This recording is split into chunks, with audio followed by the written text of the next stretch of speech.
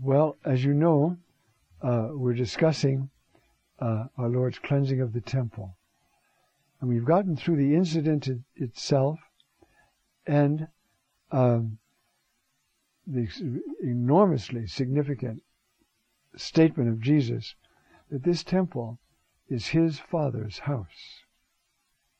Now, his disciples remembered this Psalm verse, Zeal for your house has consumed me.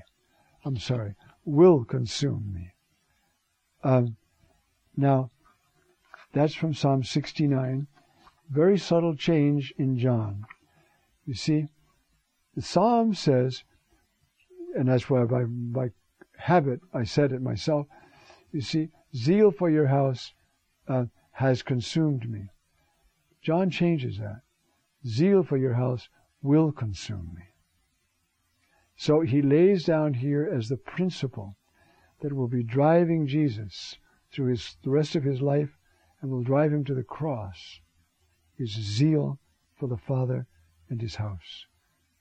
Now, it's going to happen in just a few lines where we're going to find out that the Father's house is Jesus. Destroy this temple, and in 3 days I'll build it up. Now he said this of the temple of his body.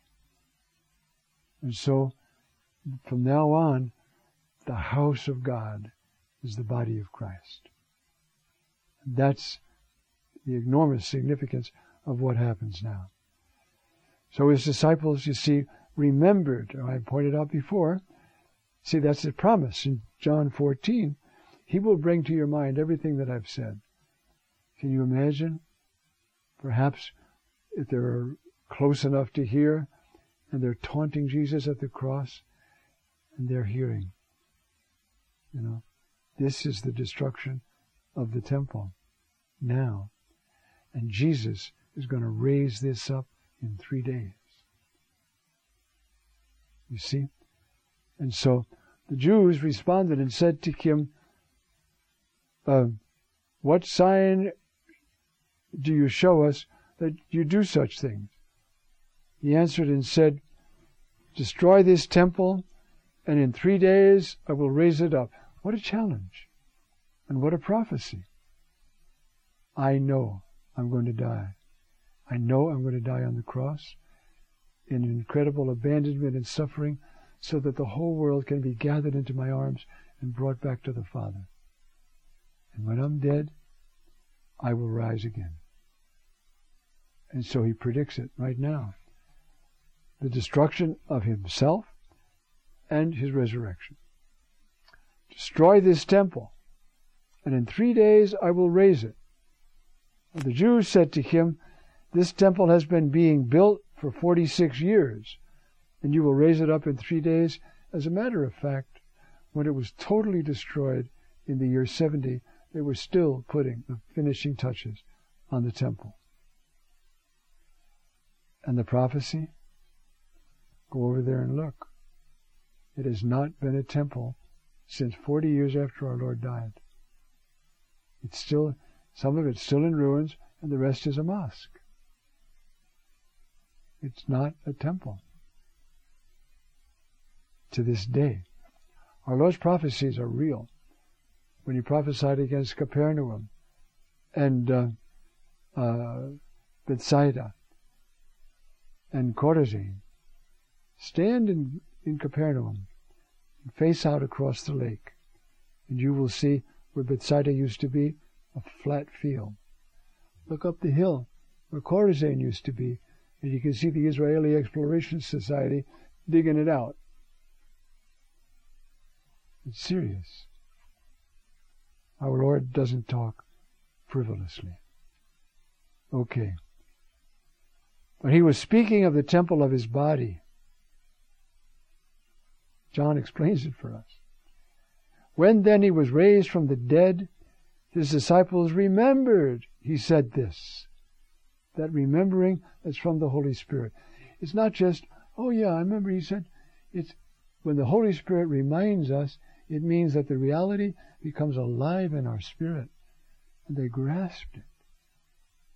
His risen body is the house of God, which he had already prophesied back, if you remember, in his conversation with Nathanael. You shall see the angels of God ascending and descending upon the Son of Man.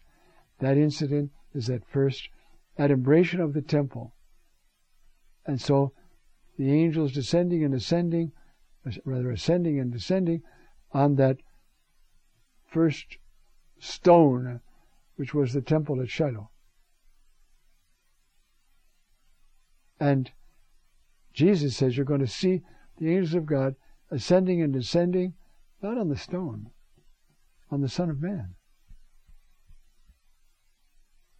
I hope you see how profound John is, and how he mediates, if we listen hard, he mediates a sense of the divine reality of Jesus.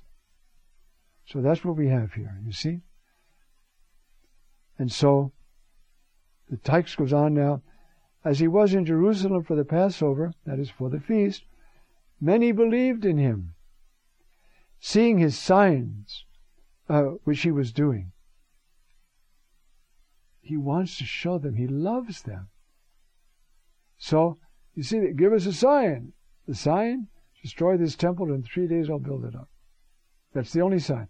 No, for the poor, for the sick, there are other signs. I'll heal them. I'll give them back their health. I'll raise their dead. Their blind will see. Their lame will walk. Because I love them. They are my brothers and sisters.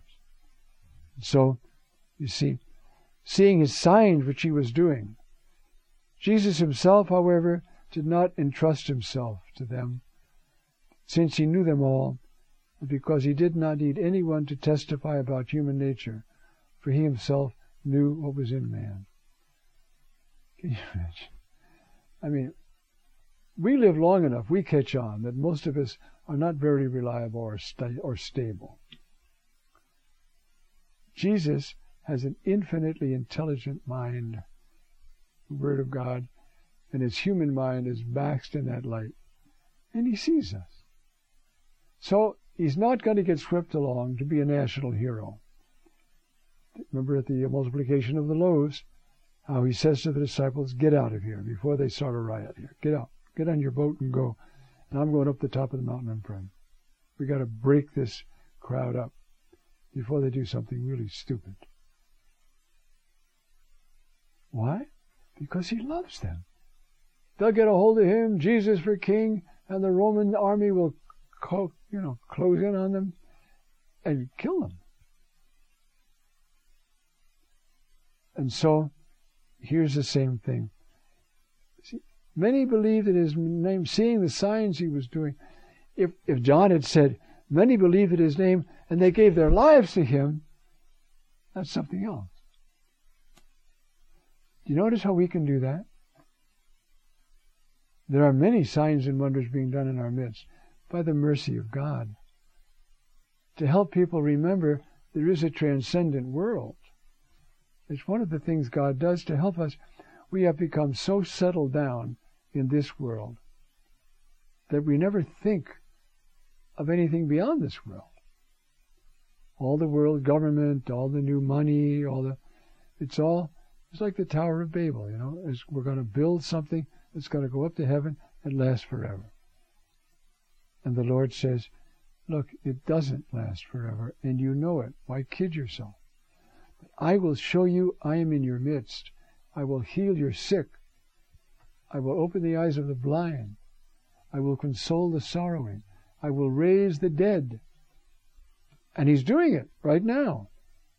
Dear friend of mine who just died, Father Rick Thomas down in Texas. In his ministry, the Lord raised at least 5 people from the dead, verified.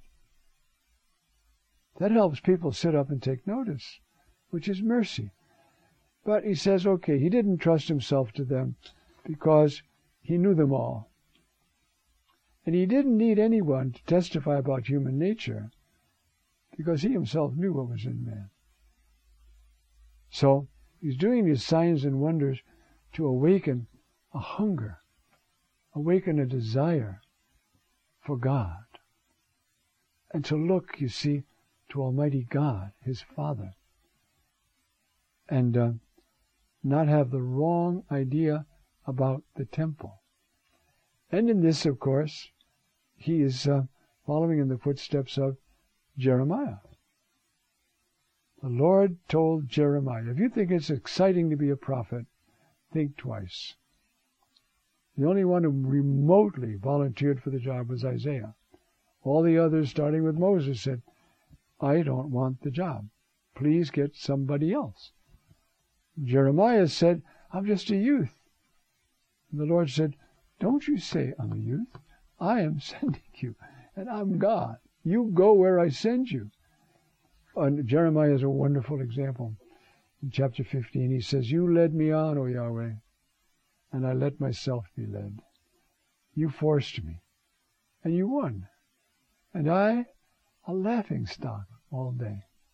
I have to cry out, Hamas, violence, which is a technical word for call the police sort of thing, see?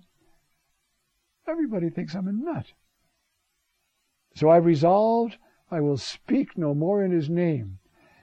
And your word turned like fire in my bones. I cannot hold it in. I have to speak. That's Jeremiah. Now Jesus, you see, he's going to keep right on bearing witness. And some will get it. Some will get it. Our problem is, if we were hanging around with Jesus, we would probably say he's a very nice man. And he certainly is holy. But he's a bit fanatical. I mean, do you really have to clean out the whole temple? Couldn't you just make a suggestion? Maybe you people could. Do you really have to do this? Do you really have to take on the whole establishment? Yes. Yes. And that's why, you see, as John tells us, he began in the temple. Because he loves his Father. So, it's interesting to reflect on this event, and its meaning. But, as the fathers of the church tell us, I don't know, I might be able to read a couple of texts for you. Where is the temple of God now? The church. And everybody in the church. Don't you know your bodies are the temple of God? Doesn't Paul tell us that? Right? Doesn't he say that the whole church is the temple of God? Because it is the body of Christ. Do you think our Lord would come, make a whip, and clean it out again? He has other ways of doing it. But you know, we sin the same way. We get attached to trifles. We get attached to little signs and wonders. We get attached to money, power, our own way of doing things. And we say, this is all just what God wants. And God says, why don't you ask me? Why don't you pray and fast for 40 days? And I'll tell you just what I want. Then you won't have to see me in my Son driving you out of the temple. We have the same challenge to keep the temple of God pure. Amen.